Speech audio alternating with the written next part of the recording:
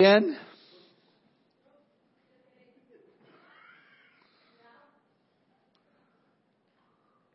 Can I say it again? Good morning again. All right, Joey. Good morning again.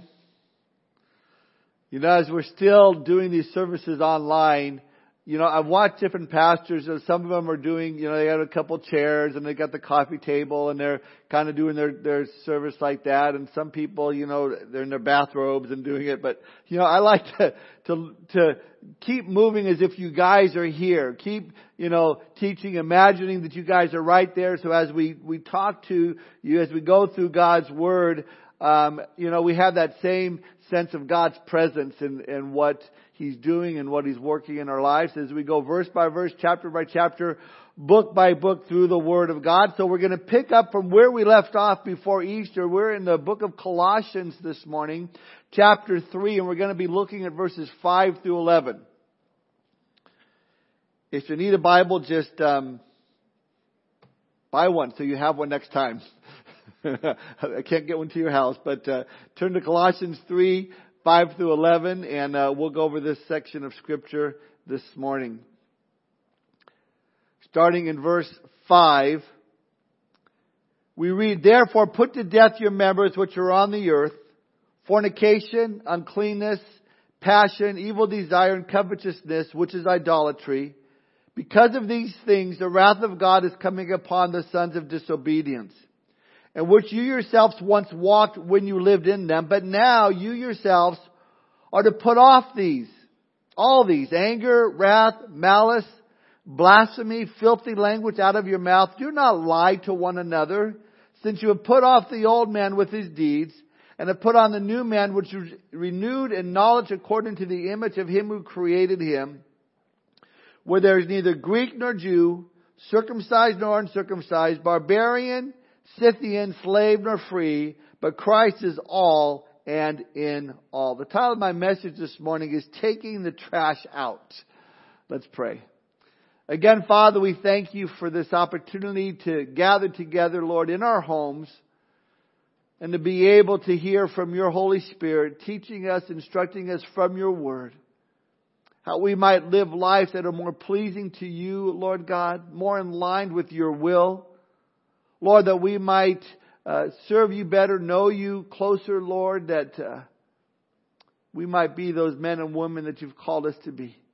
Father, we do pray if there's anyone that is tuned in, that is listening, that is yet to surrender their heart and life to You, they're not born again this morning. We pray, Lord, as we look to Your Word, their hearts would be convicted and they would see their need for a personal relationship with Your Son, Jesus Christ. They would turn from their sin and turn to You this morning. So we thank You for this time together. We commit it to You. In Jesus' name we pray. Amen. Now I've read that there are some coronavirus self-isolators that they've decided that the highlight of their day is to dress up when they go to take their trash can out to the street. And so I found a few pictures of them. There's one of someone wearing a mask of Ed Asner's character, Mr. Fredrickson, from the animated film Up. And they got it really pretty good. Not to be outdone, you have a Star Wars stormtrooper taking out the trash. Finally, someone thought Iron Man was needed to take out the trash, probably because we've been eating so much, being quarantined, there is so much trash. So someone posted Iron Man getting ready to take out his trash. I thought these were pretty funny. And the crazy thing about being quarantined is we do have to take the trash out way more often. And I think the same thing can be true for our Christian lives as well. See, every once in a while, we need to be reminded that we be a distinct people in this world. Certain actions and certain attitudes that belong to the lifestyle of the world do not fit the lifestyle of the born-again Christian. In other words, while we live in this world, we are not to allow the world to live in us. Now, Paul's words in these verses this morning really should make us uncomfortable, because Paul is speaking about sin. And the sin in our lives that shouldn't be there, that should be thrown out.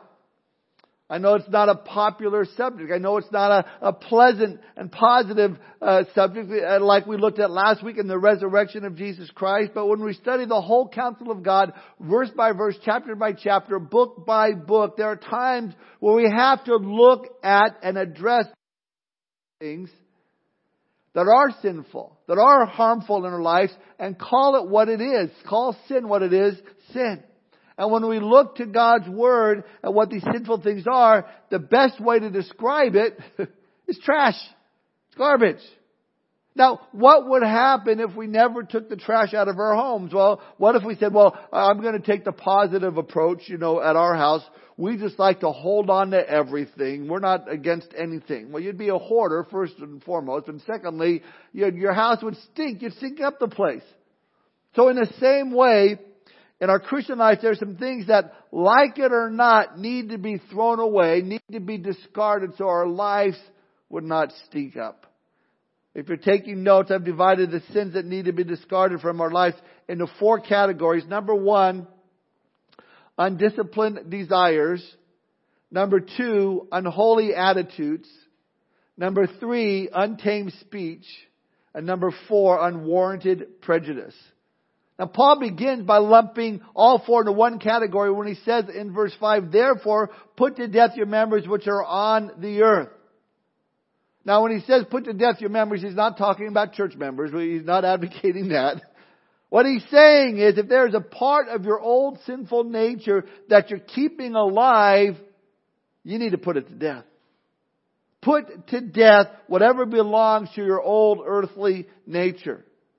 See, we're told once we give our lives to Jesus Christ in 2 Corinthians 5:17 that we are given a new nature. Behold, old things have passed away, all things become new. The old things were a part of that old sinful nature, the sins that just came natural to us. That's our old sinful nature. Now the Bible does speak about the true nature of certain animals.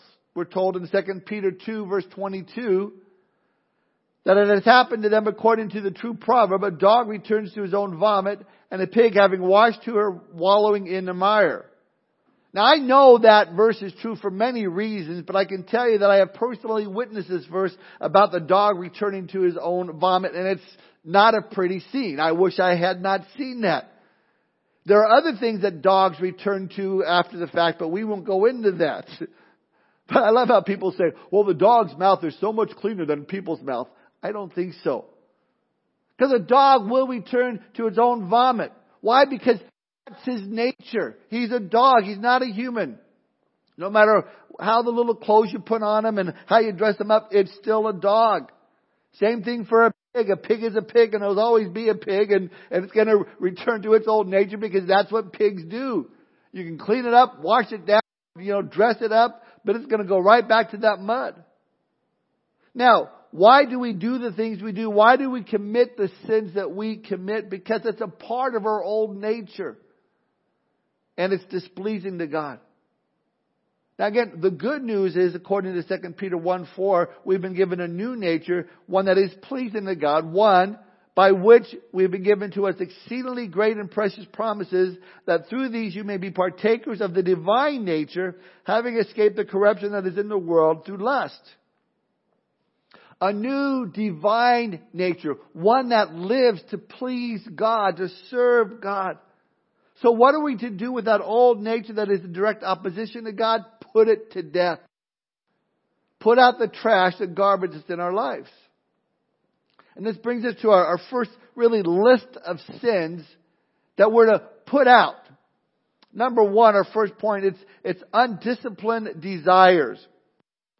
Paul says there are some undisciplined desires in our lives that are displeasing to God. 5 specific sins he lays out in verse 5. Look at verse 5. Paul says, therefore put to death your members which are on the earth: fornication, uncleanness, passion, evil desire, and covetousness, which is idolatry.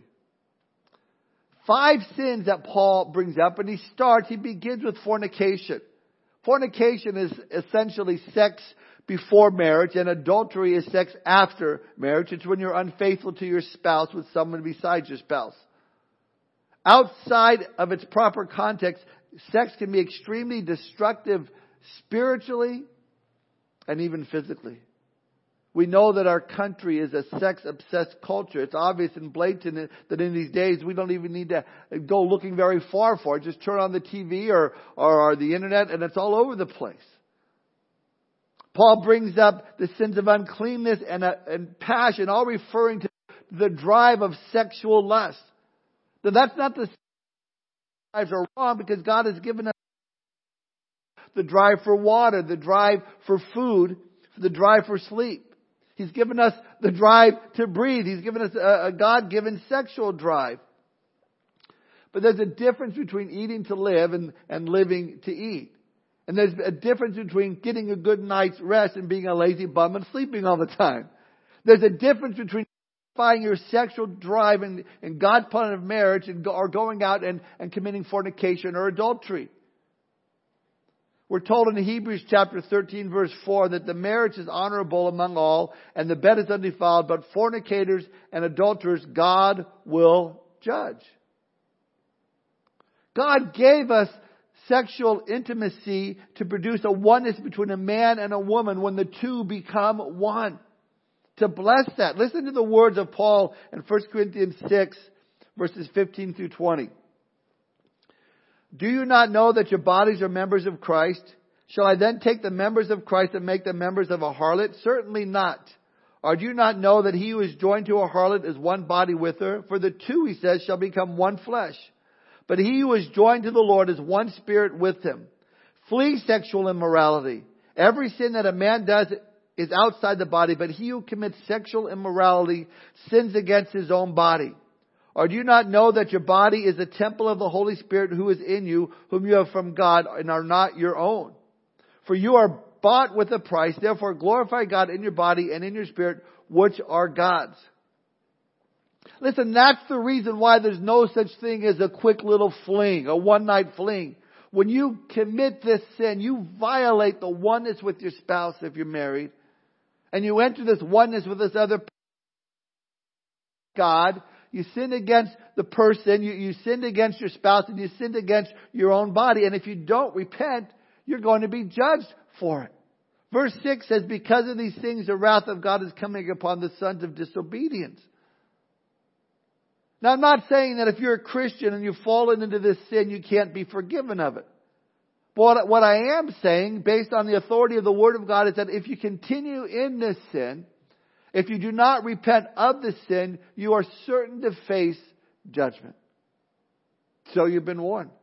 And if the Lord is speaking to your heart this morning, I encourage you, strongly encourage you to respond. If you're involved in premarital sex, stop. If you're thinking about it, stop. If you're committing adultery, stop. Are you planning on committing adultery? Stop. You have no idea of the destruction force that it will cause in your life. And in the lives of your children, and the lives of your testimony, or even the impact on the church as a whole. I thank God for every man and woman that have stood their ground in this wicked and adulterous generation and drawn a line and said, no, I stopped you. We're going to remain faithful to each other, no matter what. Now you may say, well, Pastor Tom, that doesn't really apply to me. I've never done any of that. I'm happily married. Well, do you think about them? Because Paul covers that next when he says, evil desires and covetousness. Maybe you have a fantasy life going on in your mind and you're filling your mind with all sorts of impure influences. Perhaps you pride yourself that I don't do these certain things, but in the same time, you're doing them all the time in your mind. Jesus pointed this out with the Pharisees when he said, you guys, you put on a pretty good show. You look real good on the outside. He said, but basically your beautiful tombstones, whitewashed sepulchres were his words. But on the inside, you're rotting. So on the outside, you may look holy, you may look spiritual, but God knows what's going on in your mind. And here's the thing, we need to be very, very careful because evil desires ultimately lead to evil actions. Because after a while, you're not going to be satisfied with just the thoughts and thinking about it or fantasizing about it. You're going to want to fulfill it. I think sin has been summed up this way very well. Sow a thought, reap an act. Sow an act, reap a habit. Sow a habit, reap a character. Sow a character, reap a destiny. Most sins can be traced back to the realm of the imagination, where we've pondered it, we've turned it over, we've thought about it. I think when David fell into the sin with Bathsheba, that David, he'd been up on his rooftop where he should have been out to war, and he caught this view of this beautiful woman bathing herself. And the Bible says that he saw her. And you know the rest of the story. It led to the evil actions and the rest of the problems that all came along with that. But it started with that last sin that Paul brings up here. It's covetousness. He had to have her. Now this, in this context, covetousness is speaking of coveting someone else sexually. But I think in the broader sense, you can look at it of coveting in general. Now you might wonder, what is coveting exactly? Well, coveting means to eagerly desire something, or a more literal translation of the word is to pant after something. Like a wild animal in pursuit of its prey. Panting after what that animal wants, and it will go after it no matter what it costs the animal or its prey. And in our lives, it would be going after something no matter what it costs me. No matter what the consequences. Coveting works like this. The eyes look at an object. The mind admires it. The will goes over to it. And the body goes in to possess it. Now, let's not misunderstand. You may admire your friend's car. You may, even go buy one just like it. And that's not exactly coveting. That's copying. I don't think it's a sin. Maybe irritating to your neighbor that you have a car just like theirs, parked right next to theirs, and right next to it in the house. But I don't think it's sin. But coveting is different. Coveting is when you go to your neighbor and say, I really like your car. Do you mind if I sit in it? No, go ahead. Man, I really like your car. You mind if I turn it over, start it? No, go ahead. Man, I really like your car. Do you mind if I take it around the block? No, go ahead. And then you never come back. That's coveting.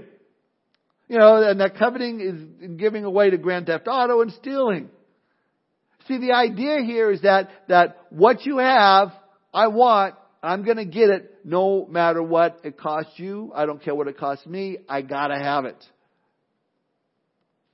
Coveting is a powerful and often misunderstood sin. It can cripple you spiritually. It can destroy you spiritually. It must not be underestimated. It needs to be kept in check. The Bible is full of stories of people who allowed coveting to destroy them. In Joshua chapter 7, there's a man named Achan. Lost his own life because he coveted something that did not belong to him. Same thing happened with Judas Iscariot, who sold his Lord away for 30 pieces of silver. Listen to what 1 Timothy 6:10 says.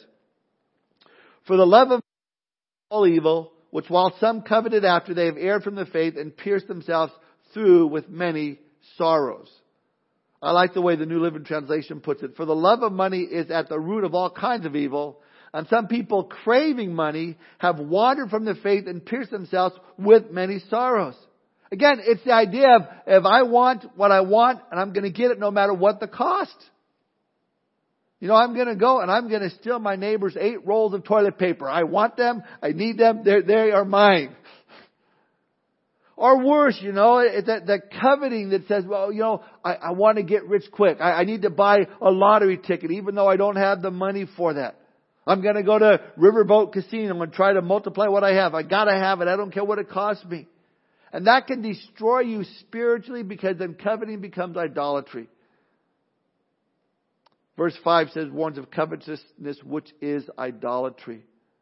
When people engage in greed and sexual sin, Paul is listed here, they follow their desires rather than God's desire. So in essence, they're worshiping themselves. They're committing idolatry. So he says, fornication, uncleanness, passion, evil desire, covetousness, which is idolatry, belong to our earthly nature, our old nature, our worldly nature, the perversions of what God intended for us to do, and should have no part in the Christian life. Well, Paul doesn't stop there. Next, our point number 2, unholy attitudes. Look now at verse 8. Paul says, but now you yourselves are to put off all these: anger, wrath, malice. Stop there for a moment.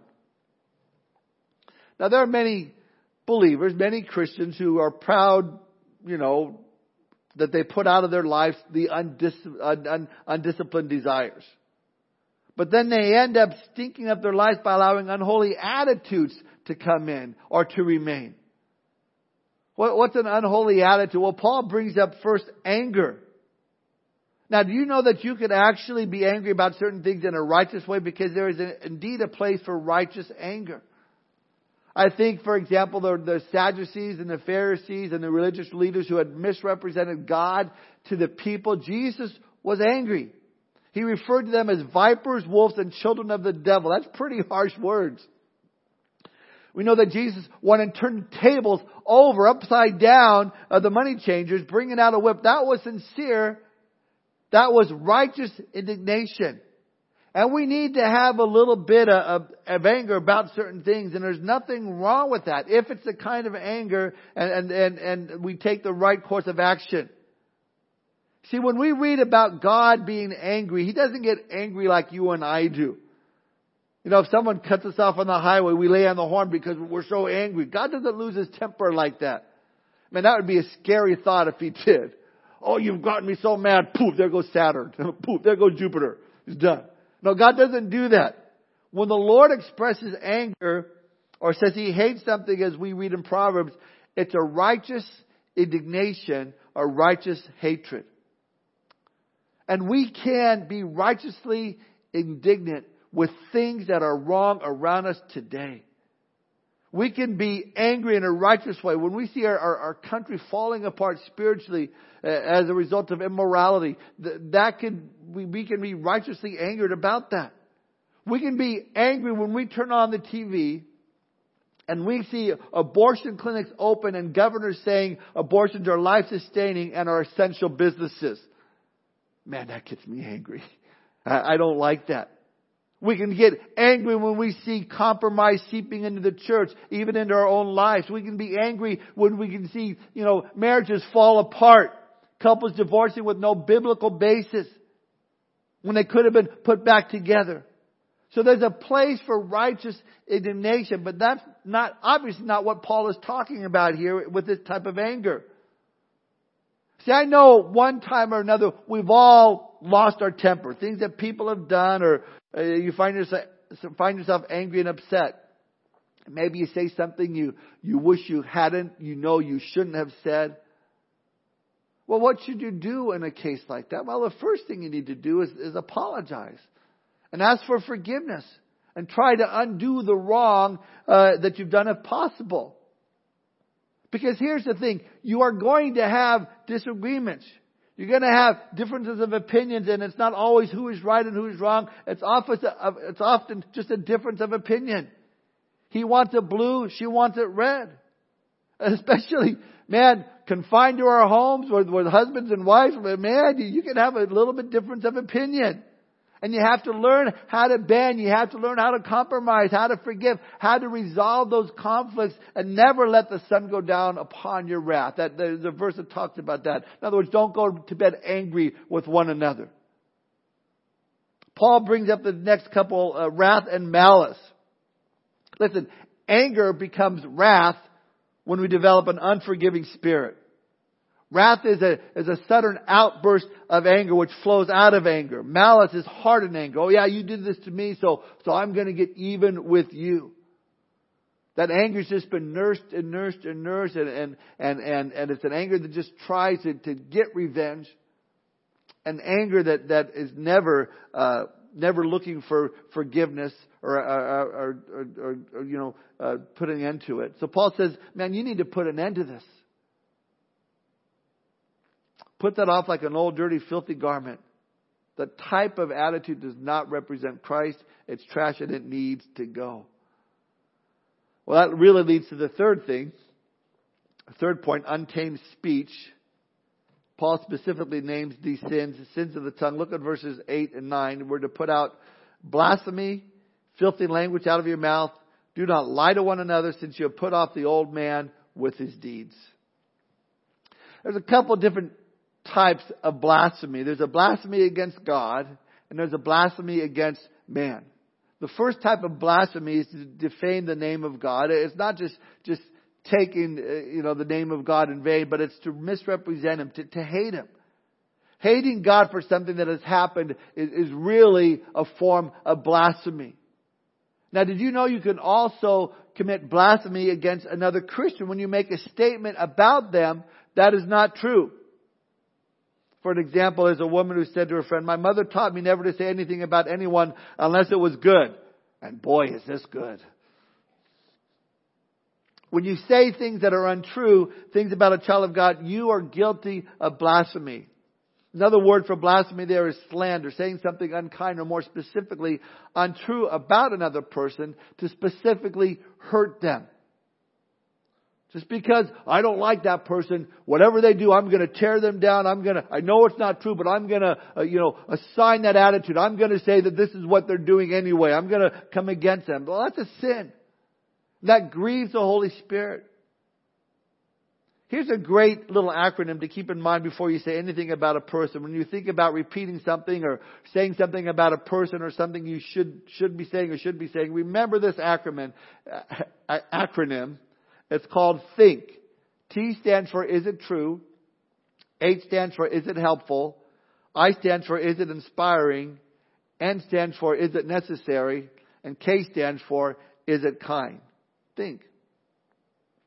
We're told in James 1:19, understand this, my dear brothers and sisters, you must all be quick to listen, slow to speak, and slow to get angry. And maybe that's why God has given us 2 ears and 1 mouth. Something to think about.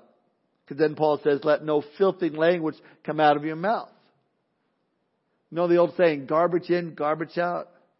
If you're listening to songs, if you're watching certain videos that the language is bad, filthy, you may not realize it, but it's going to have an effect on your life. At the very least, it no longer shocks you anymore. Foul, filthy language includes both that which is abusive and that which is filthy. Perhaps the little boy had filthy language in mind when he asked his mom, can Billy and I go listen to Daddy fix the flat tire? Get it? Listen to Daddy fix the flat tire. I can't believe that Christians would want to indulge in that, but I would be naive to think that there aren't some Christians that when they meet together, don't think twice about sharing dirty jokes. They'll say, well, pardon my French, but, or I know you're a Christian, but, and they just, the outcome's this dirty joke. Or some Christians use swear words. In fact, I've heard of pastors from the pulpit. There's no place for that. These are the things that God's Word is telling us we need to put off. Paul says there's another problem. He says people are lying. Verse 9, he says, do not lie to one another. Man, lying is a deception that's so widespread in our culture today. In fact, we've developed new words so that we don't have to admit that we've lied. It doesn't sound so harsh. Some people have gotten lying down to a science. Instead of saying, well, I lied through my teeth, they say, well, I misspoke. I didn't really lie. Mistakes were made. Now I won't admit that I made the mistake, but mistakes were made. Maybe I misled you. Maybe I exaggerated a bit. Maybe you told a big fat lie, huh? Admit it. What does the Bible say about lying? In Proverbs 6, we're given a list of 7 things that the Lord hates. Now, I don't know about you, but if God says something that He hates, then I don't want to be doing something that God hates. Now, it's worth noting that 2 of the things that God identified with has to do with lying and deception. Listen to Proverbs 6, verse 16 through 19. These 6 things the Lord hates. Yes, 7 are an abomination to Him. A proud look, a lying tongue, hands that shed innocent blood, a heart that devises wicked plans, feet that are swift in running to evil, a false witness who speaks lies, and one who sows discord among brethren. Now you may say, oh, come on, Pastor. Everybody lies. Everybody stretches the truth a little bit. What's wrong with a little white lie? How bad is it? Did you know that the Bible says if you're a liar, you'll be thrown into the lake of fire? I mean, that's pretty severe. Listen to Revelation chapter 21, verse 8. But the cowardly, unbelieving, abominable, murderers, sexually immoral, sorcerers, idolaters, and all liars shall have their part in the lake which burns with fire and brimstone, which is the second death. Now, I'm not implying that if you've ever told a lie, you are going to hell, you're going to be thrown into the lake of fire. And I'm not saying that if you're a Christian and you've lied, you can't be forgiven of it. Because Christians do lie. They shouldn't, but they do. A believer can fall into lying just as easy as you can fall into any other sin. That doesn't mean that you've lost your salvation when you do. Otherwise, many of us would have lost our salvation a long time ago. But it does reveal that you don't reach a place of perfection, nor do you completely get rid of that old nature when you become a child of God. But you need to daily put it to death. You know, it starts very young, lying does. You tell your little boy or girl to stay out of the cookies, and you walk in and there's cookie crumbs all over their face and the cookies are all gone, and you say, "Did you eat those cookies?" "No, no cookies." And you know, no one teaches them that. It's that old nature that we're born with. Heard a story about a little boy who came running into the house and said, "Mama, Mama, a lion just ran across our front lawn." The mother said, "Willie, you know that was not a lion. That was a big dog that ran across the lawn. You go upstairs and confess to the Lord that you lied about it." Little Willie went upstairs, and after a while he came down again. His mother asked, "Did you confess your lie to the Lord?" He answered, "Yes, I did, but the Lord said when He first saw him, He thought he was a lion too." Lying is something that is deep rooted in the human hearts, and many Christians, they indulge in it without giving it a second thought. But listen, if his or her life is a habitual flow of lies that proceeds from a heart that seeks to deceive, to manipulate, then we have no biblical basis to believe that that person is a born-again believer in the first place. See, it goes back to our new nature. If you're a child of God, you're going to reflect the nature of our Father. Of course, not flawlessly, not perfectly, and there'll be times when you'll slip up, but in general, the nature of your Father will be reflected in you. And if your Father is God, then you're going to see His truth flowing through your life. But if your Father is the devil, who is identified as a father of lies, then you're going to reflect his nature. So you may lie on occasion, but you need to see it as a sin and don't make any excuses for it. Abraham lied about his wife Sarah, saying she was his sister. David lied to cover up his sin with Bathsheba. Peter lied even knowing that he knew the Lord Jesus, but every one of them eventually repented. And that's the thing. We need to see lying for what it is, a sin, something that God hates, something specifically that grieves the Holy Spirit. And we need to repent of it. Did you know that flattery can be a form of lying? It's a subtle form, but it's true. One definition of flattery is saying something to a person's face you would never say behind his back. In other words, I walk up to you, "Man, you are so clever. You're just so beautiful. Man, you are number one. You are the best." Then I turn and walk away. What an idiot. Now, that's not a self-confession. I'm using myself as an illustration. I don't do that type of thing.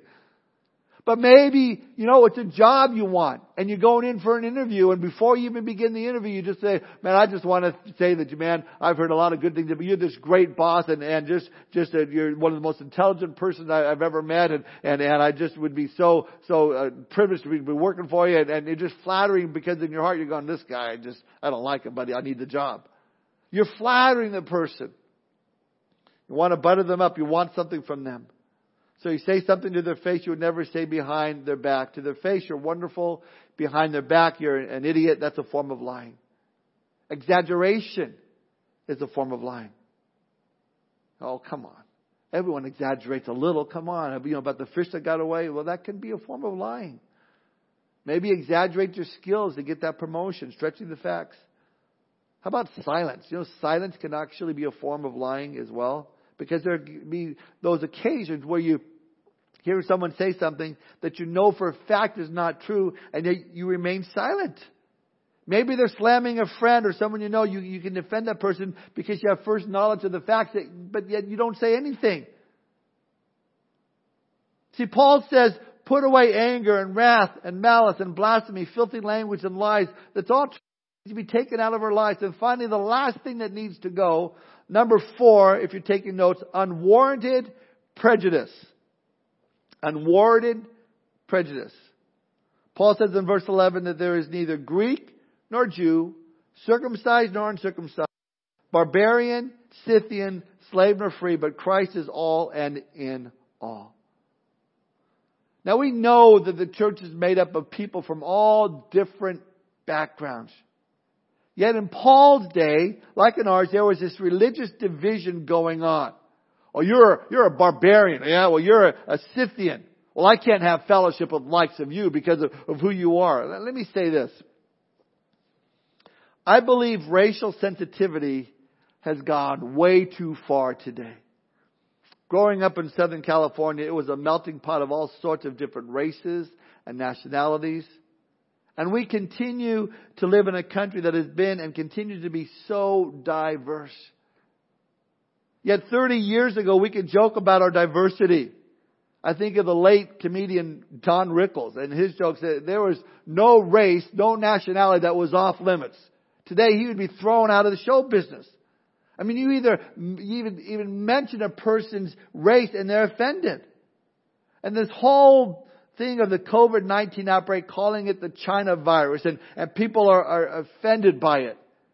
It proves racial sensitivity has gone way too far. Listen to the definition of racism. It's prejudice, discrimination, or antagonism directed against someone of a different race based on the belief that one's own race is superior. That racism, that prejudice is wrong. But calling COVID-19 a China virus is no way racist. It's not putting down someone. It's not discriminating or meant antagonistically. It's just a fact. That's where the virus came from. Now, with that said, actual racism and actual prejudice was happening in Paul's day there in the church. That's why he says again in verse 11, there's neither Greek nor Jew, circumcised nor uncircumcised, barbarian, Scythian, slave nor free, but Christ is all and in all. Barbarians were those who were not Greeks, those whom we would call them heathen today. The Scythians, they were the worst kind of barbarians. The Scythians were north of the Black Sea and the Caspian Sea. The people who lived there were probably the most barbaric the world has ever known. I mean, you talk about pagan, you talk about heathen, you talk about brutality and mean. They would take their enemies, they would scalp them, then they would use the skull as a cup to drink the blood from their enemies out of the skull. I think that's pretty heathen. But then you had to mix with those who came out of a religious background. So you have all these folks coming together, coming to Christ, makes up the church, and they got a little bit of problems. Now let me say this. I tell you, it's a lot easier to reach a heathen with the gospel message of salvation than it is to reach someone who pictures himself as religious. Jesus had the same problem of his day with the scribes and the Pharisees. But to see these folks that were coming together, coming to Christ, forming the church, yet they were treating each other horribly based off of their past life. They weren't treating each other with kindness and love as God has commanded us to. And so as a result, there was this unwarranted prejudice going on in the church, radical racism. Paul here says that's trash. That's got to go. Because the heart of the gospel is that Christ died for everyone and every person is important to Him and no person is to be excluded. And prior to coming to Christ, we were all on the same ground level, sinners separated from God. That's why Jesus came and died for the whole world. John 3:16, for God so loved the world that He gave His only begotten Son, that whosoever would believe in Him would not perish but have everlasting life. So Paul's challenge to us this morning, undisciplined desires, unholy attitudes, untamed speech, unwarranted prejudice. If it's in our lives, it's time to take the trash out. You know, in my home, I have a tendency to push down the trash and push down the trash. And I get my foot on there and I push it down because I don't want to take it out. I am a human trash compactor. I admit that. But if there's something that smells so horrible, no matter how empty that can is, it's going out to the barrel. Listen, the same thing is true for our lives. We can't just keep pushing down that sin to make more room. Any little bit of sin smells horribly. And we need to get rid of it. Why? Verse 10. Because we have put on the new man who's renewed in knowledge according to the image of Him who created him. That old man died in Christ. The new man lives in Christ. We must throw out the remaining sinful deeds and in its place be continually renewed in Christ's likeness to which we've all been called. And the only way to accomplish that is through the power of the Holy Spirit working in our life. That's why we need a new nature, one in which we belong to Christ. That's why the Bible says you must be born again. Jesus said in John 3:3, most assuredly I say to you, unless one is born again, he cannot see the kingdom of God. Said in John 3:6, that which is born of the flesh is flesh, but that which is born of the Spirit is spirit. As we close, I want to back up to verses 6 and 7. Paul writes this. Because of these things, the wrath of God is coming upon the sons of disobedience, in which you yourselves once walked when you lived in them. We are living very, very close to the days in which the wrath of God is going to be poured out on a Christ-rejecting world in what's called the Great Tribulation period. It's a time of God's wrath coming upon all those that choose to stay in that place of sin, that choose to reject Jesus Christ as their Savior. Paul here is making the comparison by saying, you once walked in sin. In other words, you were living an unrepentant sinner's life, awaiting the wrath of God. But now God says, you've been born again. Life should be different. You don't want to go back to that old lifestyle. So as we close this morning, I want to ask, where are you at? You say, I'm in my living room, in my bathroom. Oh, okay, that's not what I mean. Where are you at spiritually, not physically? Are you still in the flesh, or are you born again in the Spirit? Are you still being controlled by your old sinful nature, or are you now born again and controlled by the Spirit of God working in and through your life? Perhaps you are at the place where you're born again. You've been walking with God. None of us walk flawlessly, or perfectly, but you can say you have a clear conscience this morning. Great. Thank God for that. Continue in it. Maybe you've tuned in and you're born again, but you're saying, well, yeah, one of those things that you talked about, yeah, I need to work on. Great. Now's the time to confess it. Turn from it. Maybe say, well, okay, one or two of those things I need to work on. Okay, maybe you've tuned in and you said, listen, you didn't even mention this, and I'm involved in this. Is so radical. Listen, it's time to repent of that. It's time to look at your life, and if you're not right with God, then admit to Him that you're not. Turn from your sin. Repent. Turn to Christ. He will forgive you. Why? Because He sent His Son to die on the cross for you. He will penalty of your sin upon Himself so you can be forgiven. God is willing to forgive. But you've got to come to Him seeking His forgiveness and committing your life to Him. I would encourage you wherever you're at this morning to come to Christ. Let Him do that work in your life. Finally, if you've never given your life to Jesus Christ, you're not born again this morning. As the worship team comes up to give us one last song, I want to pray and give you that opportunity to come to Christ. Let's pray together. Father, I thank You for Your word. Father, I thank You that we as believers can allow these sinful things to come into our lives and really trash up our lives, stink up our lives. Lord, help us to have soft hearts this morning and to realize that any of these sins that we've talked about, if they've come in, Lord, that we need to get rid of it. By the power of Your Holy Spirit, we need to cast it out and walk closely with You. Your word says, God, if we walk in Your Spirit, we'll not fulfill the lust of the flesh. Help us, Lord, to walk in Your Spirit. Finally, Lord, if there's anyone listening to this message, they're not born again this morning, but they want to be. They want to have their sin forgiven. They would want to know if they were to die today, they would go to heaven. With all that's going on in the world, They want to be right with you, Lord. If that's their desire, Lord, would you touch their heart? They would just pray this prayer after me. God, I'm sorry for my sin. I turn from it today. Jesus, come into my heart. Be my Savior. Be my Lord. Be my God. I want to follow you from this day forward. Fill me with your Holy Spirit. Help me to walk with you. Thank you for accepting me. Thank you for dying for me. Thank you for rising again from the dead. I put my faith and trust in you this morning. In Jesus' name I pray. Amen. If you prayed this prayer, the Bible says that the angels rejoice in heaven over one sinner that repents. Man, we want to rejoice with you. So if you prayed this prayer, would you please message us on Facebook? Message us on YouTube so that we know that we can pray for you, that we can encourage you in your walk with the Lord. To the rest of us, not all of us really, I encourage you today, make some phone calls. Touch base with some folks. I've gotten a few phone calls during the week, and it's just been a blessing. And I've called a few folks and just checked up on them and say, hey, how you doing? I missed not seeing you at church. And just talk for a while. You will be encouraged. You'll be blessed. All right, let's close with one final song.